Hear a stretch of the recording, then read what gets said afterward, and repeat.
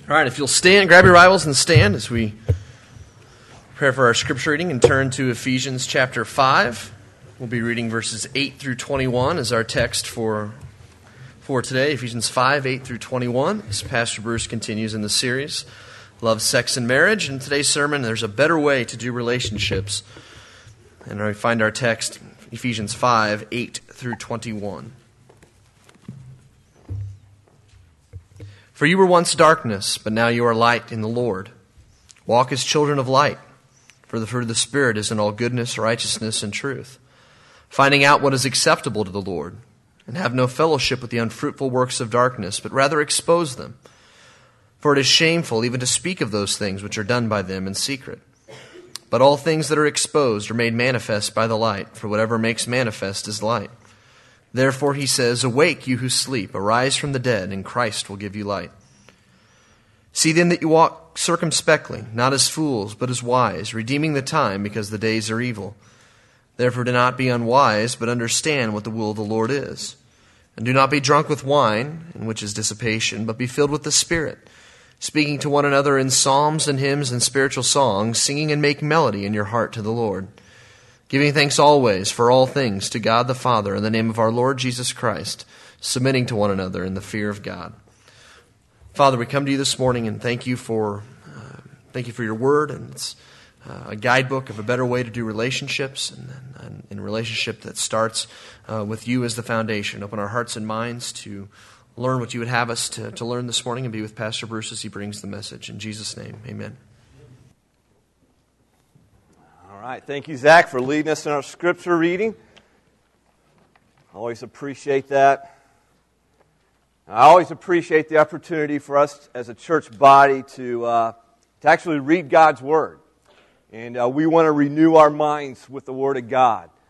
God's Word is truth to us as Christ followers, and we want to renew our mind, counter the culture's message, especially in the area of love, sex, and marriage. And that's the series we've been in for the last 3 weeks. We're obviously continuing that series. In fact, today is right in the middle of the series. This is message number 4.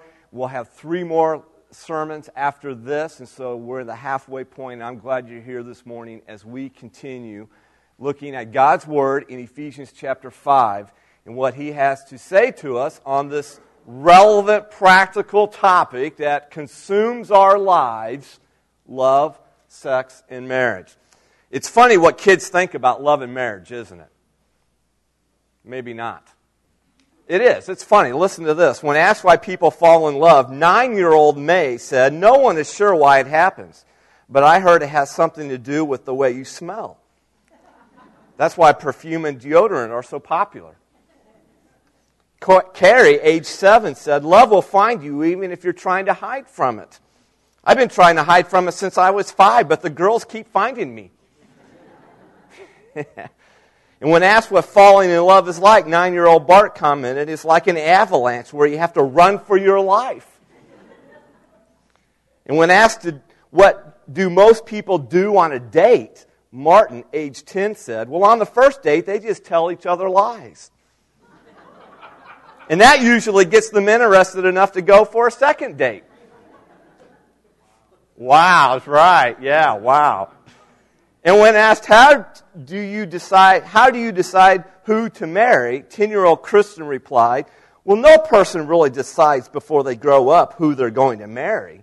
God decides it all way before, and you just find out later who you're stuck with."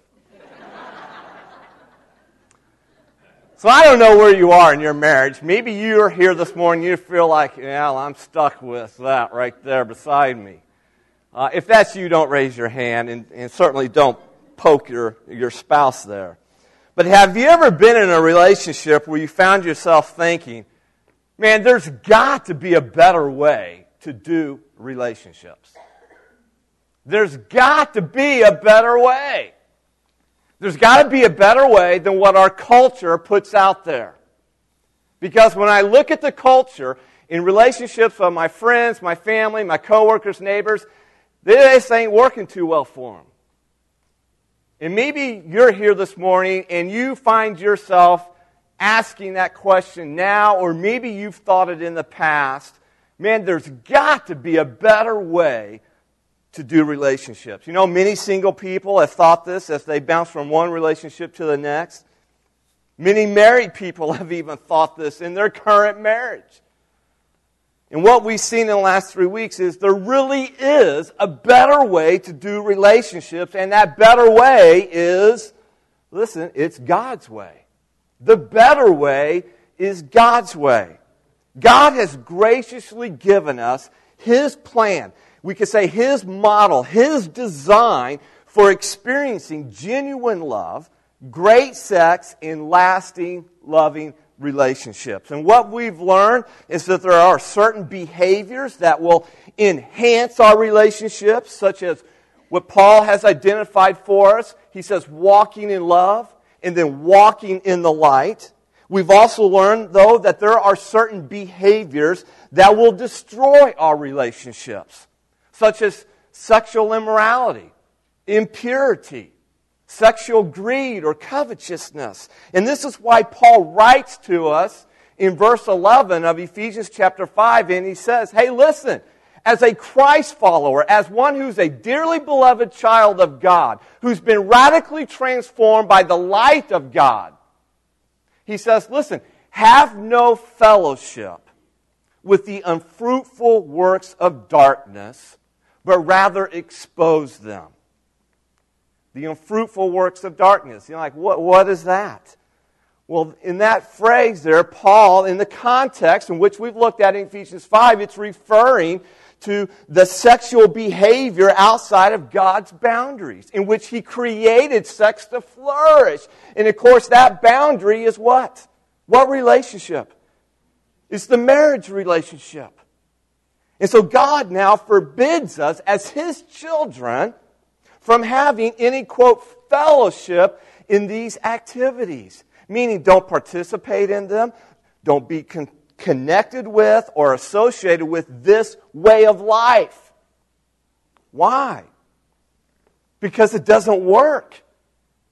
And we don't have to look very far to understand, you know what? Yeah, God's right, it doesn't work. That's why I'm asking myself the question, there's got to be a better way. Isn't there a better way? And the answer is yes, the better way is God's way. And so now God comes to us in His love for you and in His grace upon us as His children. He comes to us and He invites us to, if I can say it this way, because Paul uses these words, He invites us to wake up and do relationships His way when Paul writes in verse 14, therefore, he says, awake, you who sleep, arise from the dead, and Christ will give you light. So, look at this. Here is God's invitation for each one of us this morning to lasting, loving relationships. And His invitation is simply to wake up to the reality, to the truth, to the better way. Wake up to God's way when it comes to love, sex, and marriage, or relationships. This is our invitation from God to wake up and live in the light of God's truth. But it requires, if I can say this, it requires a revolution. It requires even a rebellion. And I say the word rebellion in a good way. A rebellion from our culture. It requires that, a willingness to do relationships God's way, a way that produces intimacy and not guilt, a way that's built on love and not lust, a way that results in loving, lasting relationships. The world needs to see this kind of revolution among God's people, among us here as a church body. And God's invitation is to make a radical difference by walking in love and walking in the light. So how do we do that? How is that accomplished? Well, we got to answer God's wake-up call. God is knocking on the door. The alarm is going off, if you will. And we're going to have a choice. We can either hit the snooze button or we can arise. We can answer the wake-up call and begin to live a new way, a different way. And this new and different way, listen, it is, for many of us, is different from our past. Just like it was for the Ephesians, as we're going to find out. from what they were saved from. And many of you have testimonies of how God's radically changed your life. He saved you from your past and the destruction of your past. A past that maybe you're not so proud of, but that was before you came to know Christ. And so you were simply living out normally what a person lives out as an unbeliever.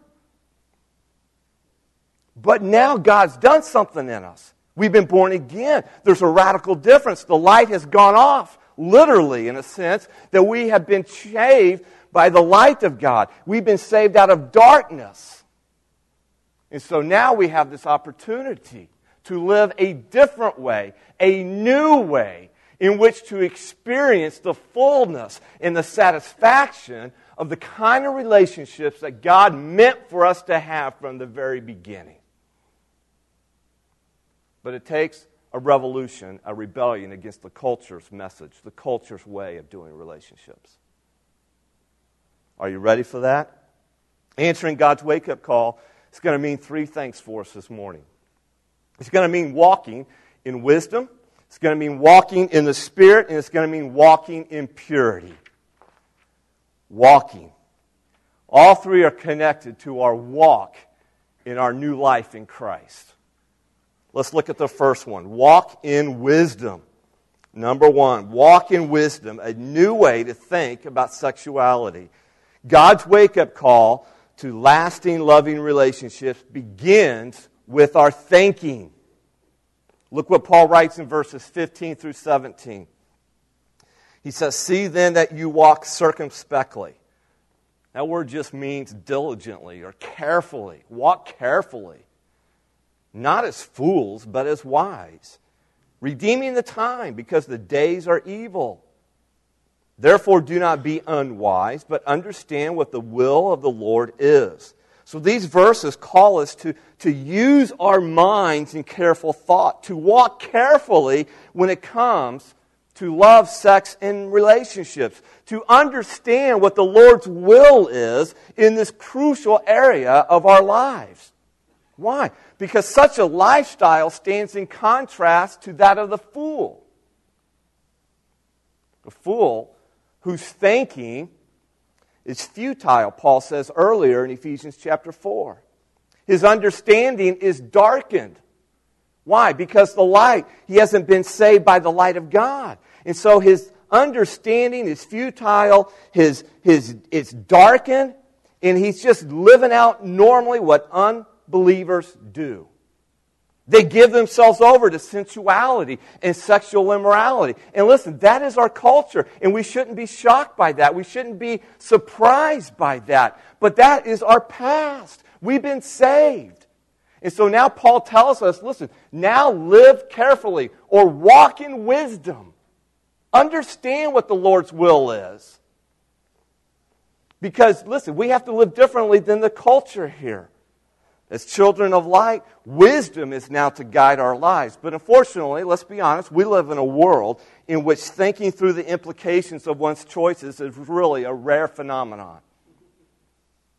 And even for us as believers, too many of us have been duped into thinking that God's view on sex, in particular, is irrelevant in this 21st century.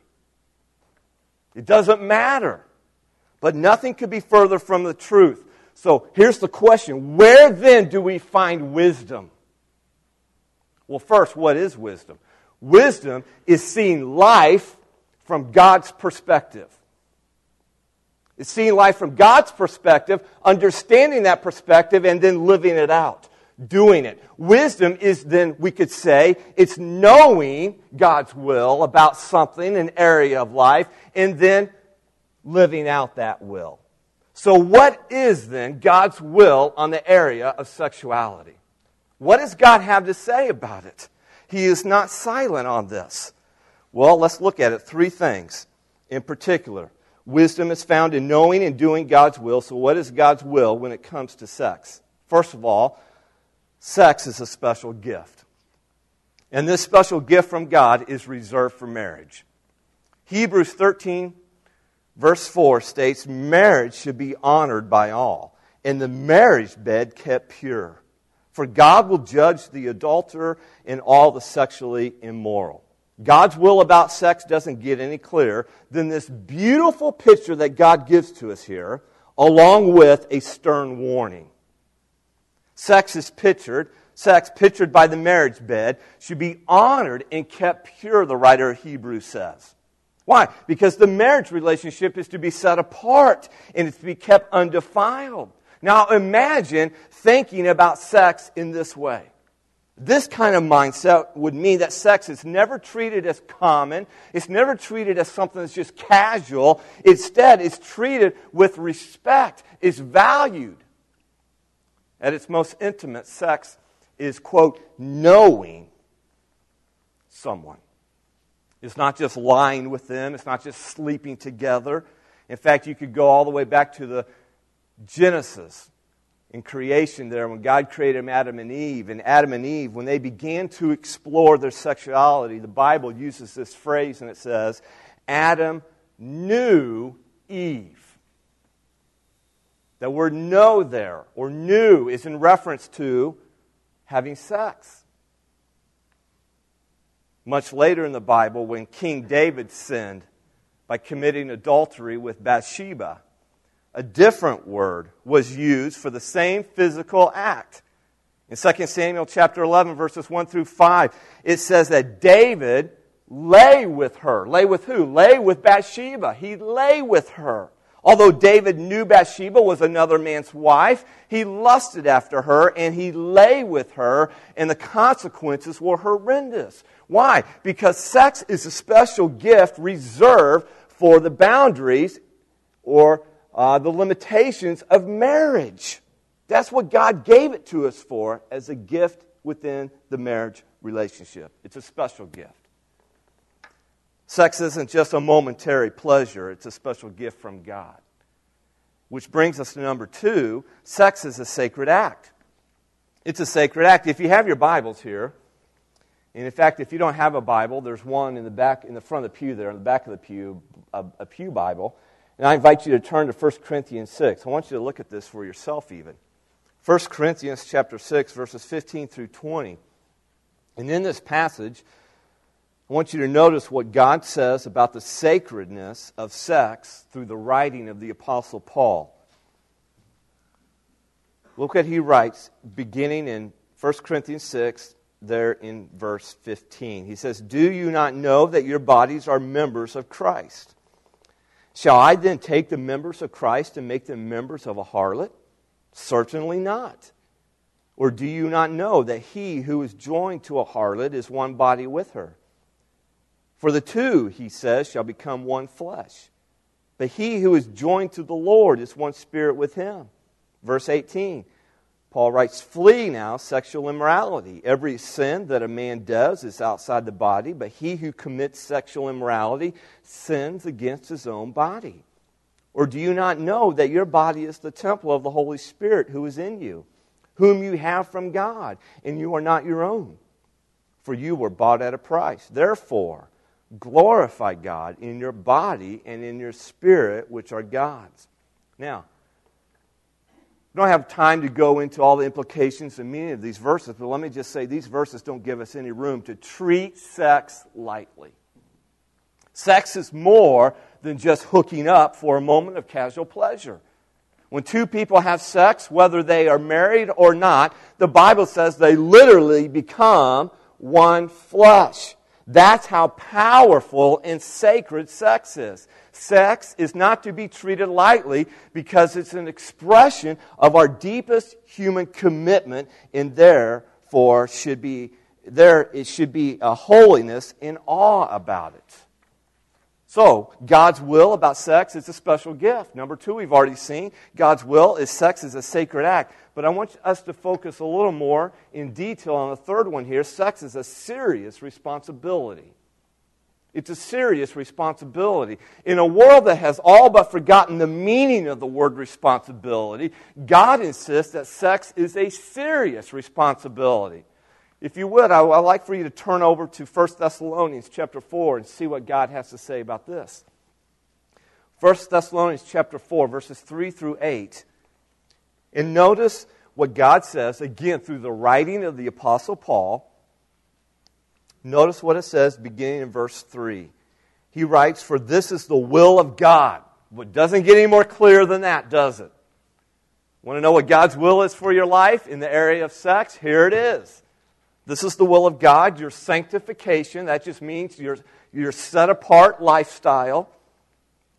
And he says now, following, that you should abstain from sexual immorality. Verse 4, that each of you should know how to possess his own vessel in sanctification and honor, not in passion of lust like the Gentiles who do not know God, that no one should take advantage of and defraud his brother in this manner, because the Lord is the avenger of all such, as we also forewarned you and testified. Verse 7, "For God did not call us to uncleanness, but in holiness. Therefore, he who rejects this does not reject man, but who? Who? God, who has also given us his Holy Spirit." Now, Paul lays out God's will for us with three basic commands, each introduced with this word "that." You may have recognized it already. That you should, that each of you should, that no one should. And so first we see that God's will is that all of us abstain from sexual immorality. That is our first responsibility with the gift of sex that God has given to humanity. Abstain means to avoid, means to keep away, have nothing to do with, to be distant from. In other words, we're to keep our distance from sexual immorality. Paul's already explained this in Ephesians chapter 5. It stresses personal responsibility along with the benefits that will result in keeping this responsibility, because it's a walk that pleases God. In today's moral crisis, some people might say that's such a black and white standard. Man, that's too radical. God, have you looked around our culture today, lately? This is too radical. It's even impossible. After all, in certain situations, if people love each other and they use precautions, then what's the harm of having sex? But God's Word does not merely say, be careful, or if you love one another, it's okay. He says, abstain. Why? Because my gift of sex to humanity is given for the boundaries of marriage. If we wish to please God in our walk as now Christ followers, then we must take this command seriously. This means in spite of the culture of our day and even the lifestyle of our past, God's will is that each of us abstain from sexual immorality. Notice the second thing that Paul says. He says God's will is that each of you exercise control over your body. This is our second responsibility in the area of sexuality. And we really have two choices. We can learn to control our bodies, or we can allow our sex drive to control our lives and be slaves to our lust. Exercising control over your body involves understanding what weakens your self-control, what strengthens it, as well as admitting the temptations you can't handle and avoiding those enticing situations. Listen, no one remains pure by accident. I don't care how godly you think you are, or how godly I think I am. None of us remain pure by accident. Abstaining from sexual immorality means aggressively building protective walls against lust long before we have the opportunity to fulfill those lusts. In fact, I would encourage you at some point this afternoon to read this article here. It's in your bulletin. It says, "Porn, Marriage, and Our Lackluster Sex Lives." Now, what's interesting about this article, which I think you'll find interesting, it's not written by a man, it's actually written by a woman.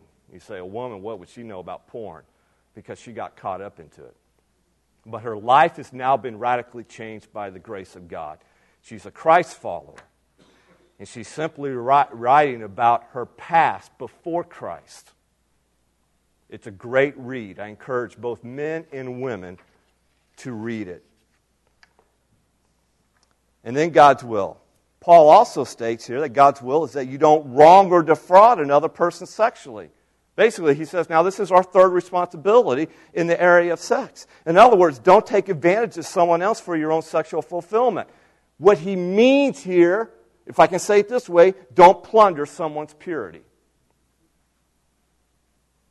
Don't wrong another person by sleeping with his or her wife, or his or her husband, I should say. His wife, her husband. My tongue got caught up in the culture. Don't cheat your wife by dreaming of another man, women. Men don't, men don't cheat your wife by dreaming of another woman. See, I'm really tongue-tied here. Don't defraud your husband by flirting with other men on Facebook. Don't dishonor the person by fantasizing about them. Why? Because sexual purity is the loving way to treat others. So, the first walk here is to walk in wisdom. It's all about knowing and doing God's will. And what is God's will about sex? Sex is a special gift reserved for marriage. Sex is a sacred act, so don't treat it lightly. And sex is a serious responsibility. Answering God's wake-up call not only demands that we walk in this wisdom, is God's wisdom, but number two, that we walk in the Spirit. We walk in the Spirit, a new way to relate to one another. Now, Paul expresses a remarkable expectation in this next section of Ephesians. Look what he writes in verse 18. This verse is amazing. Look what he says in verse 18 here. It's in your notes or look in your Bibles. He says, "And do not be drunk with wine, in which is dissipation, but be filled with the Spirit." In other words, here's what Paul is saying.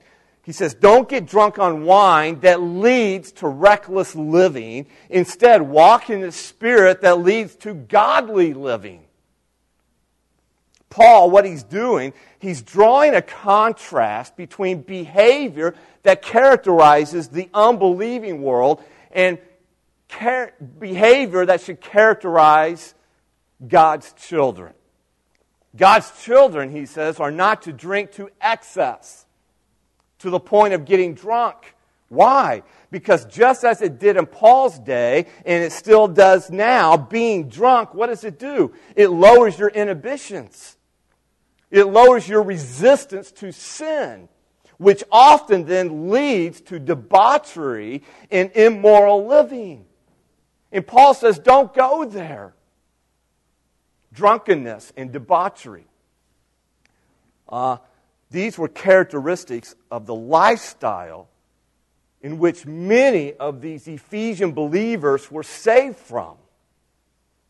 Paul's writing to these Christians at this church in Ephesus, and many of these people, their past before they came from Christ was characterized by immoral living, debauchery, drunkenness, which led to it. And they were saved out of that. Isn't that a wonderful testimony? Isn't that the awesome grace of God? And listen, that doesn't just happen in Paul's day. That still happens today. I mean, many of you could raise your hand and testify, man, that is my testimony. My life used to be that way.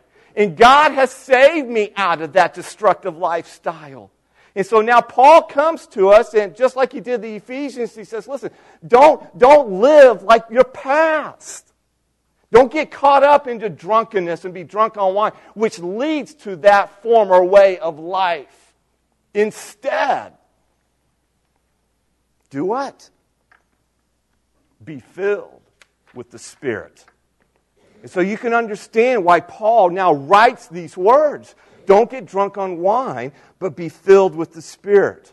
It's interesting. The Spirit, we've heard of the Spirit, this little term here, quite often already in several passages we've read. Paul's already told us that we are sealed by the Spirit at the moment of salvation in the first chapter of Ephesians. He tells us in Ephesians chapter 4 that we must not grieve the Spirit that indwells us, in which we are sealed by. And now he tells us to be filled with the Spirit. So what does it mean to be filled with the Spirit? Well, the play on words is rather striking by Paul. For just as someone filled with wine is under its influence, Paul is saying, listen, we as children of light, as dearly beloved children, we should be under the influence of who? The Holy Spirit. In other words, you could say Paul wants to charge us with L-U-I. You know what L-U-I stands for? How many know what? Living under the influence. Living under the influence. We all need to be charged with living under the influence, not of alcohol, but living under the influence of the Holy Spirit. You say, well, what does this mean? Well, it's the idea of surrendering ourselves to the Spirit so that we are now controlled by the Spirit. Paul says it this way in Galatians chapter 5, verse 16. He says, I say then, walk in the Spirit, and you shall not fulfill the lust of the flesh. Folks, listen. Before Christ, what is our lust of our flesh always want to fulfill? The lust of our flesh, right? Self-gratification. And when we get saved, we still struggle with that. You say, well, how do I battle my lust of my old nature? Under the influence of the Holy Spirit. Be controlled by the Spirit. I'm telling you what, the key to all our relationships, the key to love, sex, and marriage, God's way, is the power of the Holy Spirit. It's right in the middle of the passage here of Ephesians chapter 5. There's 33 verses. And verse 18 is about the Spirit. The Spirit's key to everything he writes before, and the Holy Spirit is key to all the relationships that he's going to write after this, which is about relationships with one another, relationships in marriage, relationships in the home, relationships at work. And the key to all those relationships is being under the influence of the Spirit. Without the Spirit's power, we cannot accomplish what Paul's writing to us. We will revert back to our previous lifestyle. But thankfully, when we're saved, what does God give us? He gives us the Holy Spirit. What God calls us to do, He gives us the power to do. We're without excuse. We just have to submit. We have to yield ourselves, surrender ourselves to the Holy Spirit. The work of the Spirit is to do for us what we can't do for ourselves. And that's to be and live more like Christ, especially in the way we relate to one another. Think about it. When people are drunk, how do most people relate to one another when they're drunk? Not always. I know it's not always. I'm generalizing this. But when people are drunk, most of the time they can be belligerent, they can be rude, selfish, sensual. The focus is on them. And when their sensual, selfish needs aren't met, they lash out. Not all the time. It's not always characteristic. But when people are under the influence of the Spirit, get this, it positively impacts how we relate to one another. This is why Spirit-filled living is so critical in our relationships. In fact, in verses 19 through 21, Paul goes on to describe the characteristics or the results of walking in the Spirit when he says, speaking to one another in psalms and hymns and spiritual songs, singing and making melody in your heart to the Lord, giving thanks always for all things to God the Father in the name of our Lord Jesus Christ, submitting to one another in the fear of the Lord. Now, we don't have time to go into detail of what all this means, so let me just highlight it for us, and we'll go through this quickly. But Spirit-filled Christ followers will do three things. Three results will happen out of our lives. First of all, we will encourage one another to grow in Christ.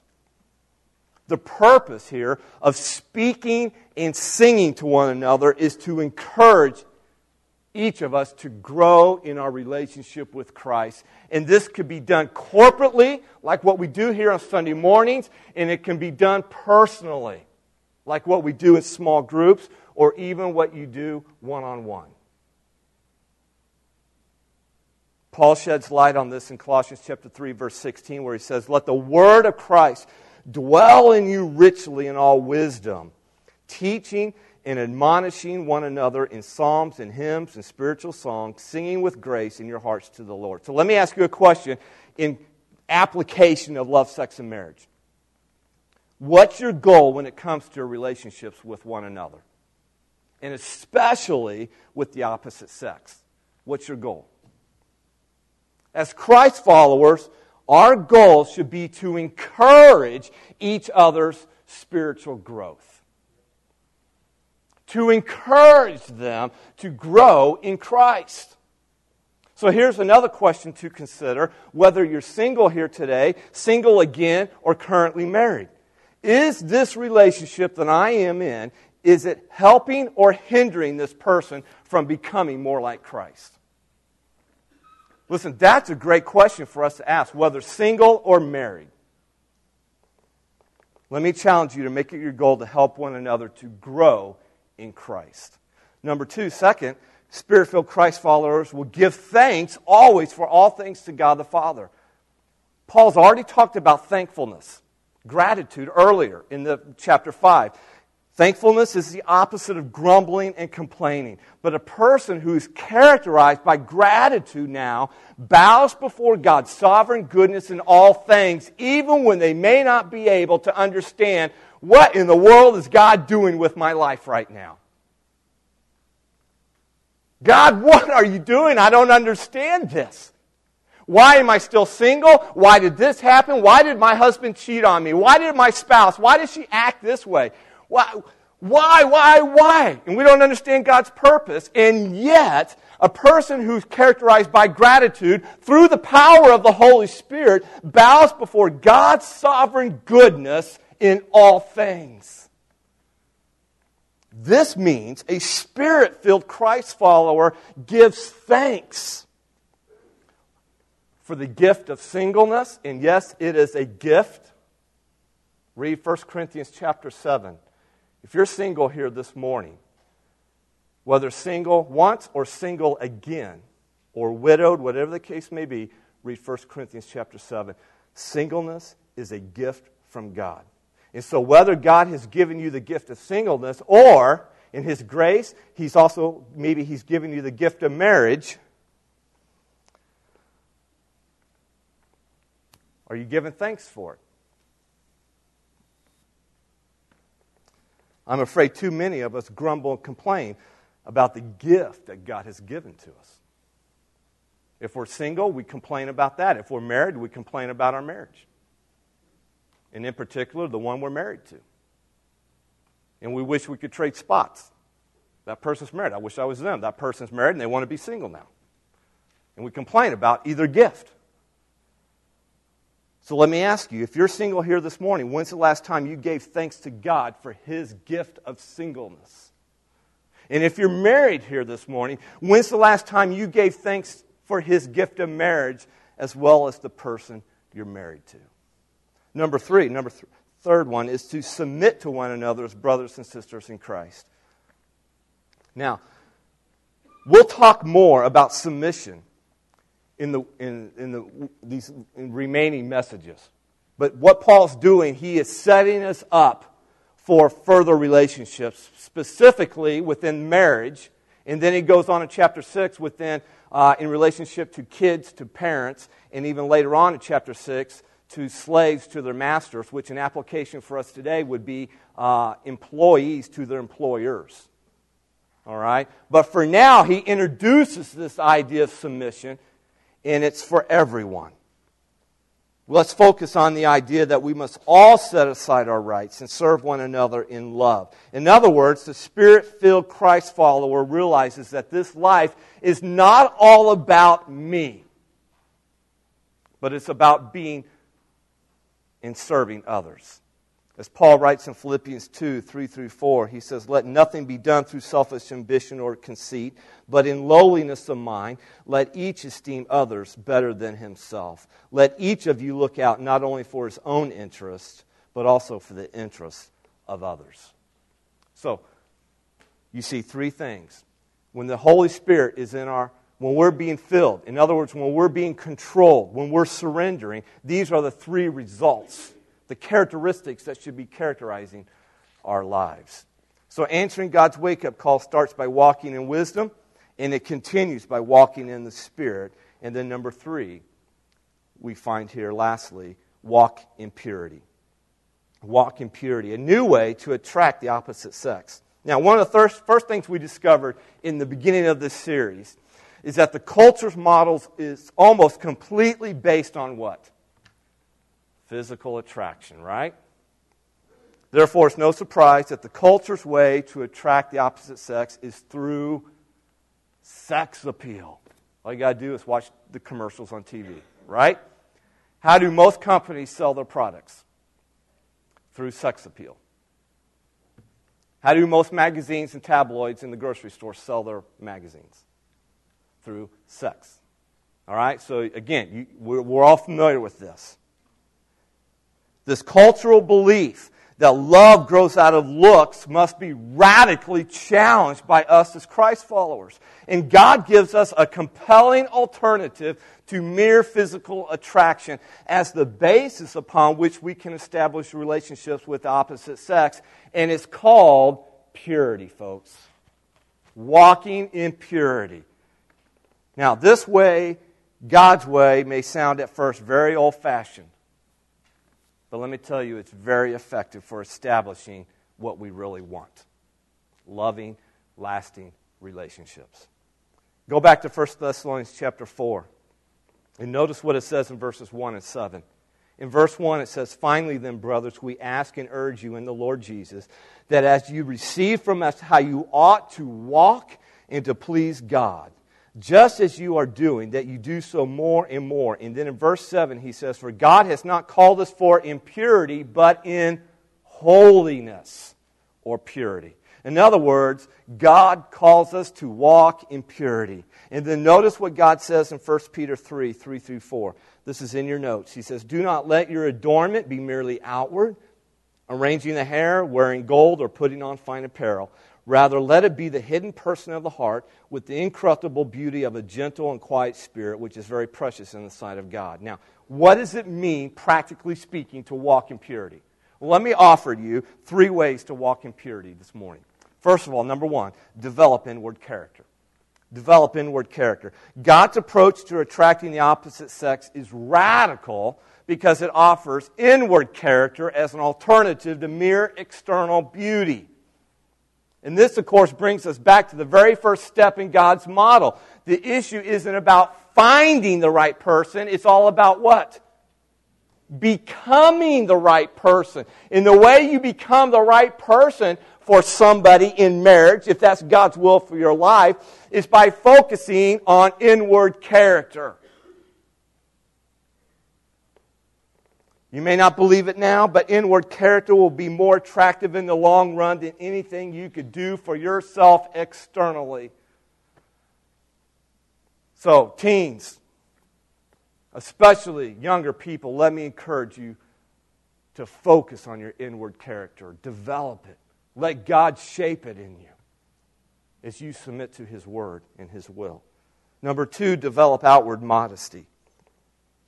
Going back to God's principle in 1 Peter 3:3, he says, "Do not let your adornment be merely outward. Rather, let it be the hidden person of the heart with the incorruptible beauty of a gentle and quiet spirit." Wendy Shallett is a 20-something college student.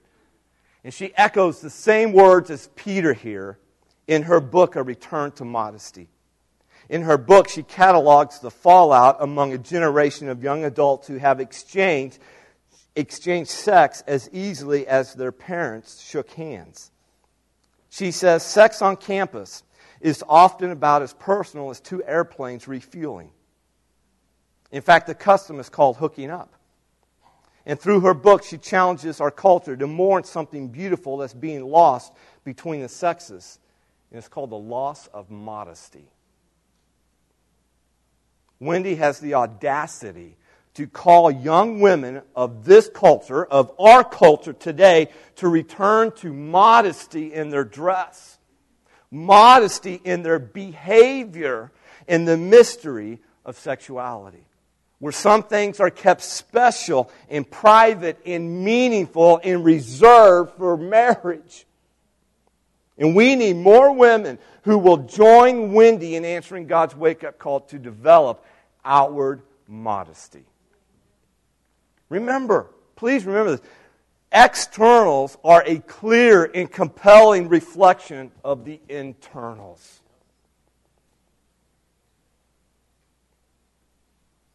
This is not a style issue that I'm talking about. This is not a style issue that Peter's talking about here. This is a heart issue that he's talking about. And I don't have girls. God didn't bless me with daughters. He chose to give me 2 boys instead. But you know what? My heart goes out to some of you parents that have girls, daughters, in this culture of ours. And when you go shopping for them, it's probably very difficult to find clothing that is just like, they want to dress them like they're 23 and going clubbing. And so it's work. It's a challenge. It is work. But parents, don't give up on it. If you're a single mom, don't give up on it. And teens, let me encourage you, man. God will bless you for living out modesty. And I know you'll be set apart in your culture at school. And that's all right. That's not a bad thing. So parents, grandparents, encourage it. Encourage modesty. Number 3, develop upward devotion. Develop upward devotion. Oh, how refreshing it is to meet someone who's already living out the 3rd step of God's plan. Fixing their hope on God and seeking to please Him. If you want to build a lasting relationship, it takes more than a nice hairdo, a buff body, and a great tan. Because those things quickly fade and they're rather superficial. But when you meet a person with upward devotion, like I did with my wife, in fact, when I met Darla, listen, although she is beautiful in my eyes, still to this day I tell her that. She's my babe. Although she's beautiful in my eyes, listen, what attracted me most to the point I wanted to marry her was not her physical beauty, it was her upward devotion and inward beauty. That's what outlasts physical beauty. When you meet a person with upward devotion, you realize they have substance, they have character, and a beauty that won't fade with time. Now, before we close, this isn't in your notes, but it's coming up on the screen. I want to give you a key principle for attracting the opposite sex. Look at this. You will attract the same kind of person you project or advertise yourself to be. You will attract the same kind of person you project or advertise yourself to be. So let me ask you a question here. What kind of person do I want to attract? And is this the kind of person you are projecting or advertising yourself to be? The world's strategy is to advertise externally and extravagantly. But those seeking to please God, listen, will walk in purity and develop a lifestyle of inward character, outward modesty, and upward devotion. And so whether you're here this morning, whether you're married or single, let me encourage you to answer God's wake-up call when it comes to love, sex, and marriage. Let's pray. Before we pray, we've been talking a lot about love, sex, and relationships from God's perspective. And what it really comes down to is a choice. You have a choice. Who are you going to listen to? Are you going to listen to your Creator, God, or are you going to listen to our culture? Who are you going to stand with? Are you going to stand with God, or are you going to stand with the world? And it really comes down to that choice. A choice of answering God's wake-up call, answering His invitation to lasting, loving relationships. So this morning, as the praise team sings one chorus, one verse, will you choose to walk in a way that pleases God and become a light in the darkness by modeling purity and love in your relationships? As they sing, let me encourage you to go to God in prayer. Recommit your life to Him. If you're single, recommit to doing relationships His way. If you're married, recommit to having an open heart, as Paul now talks to us as married people in these next 3 sermons.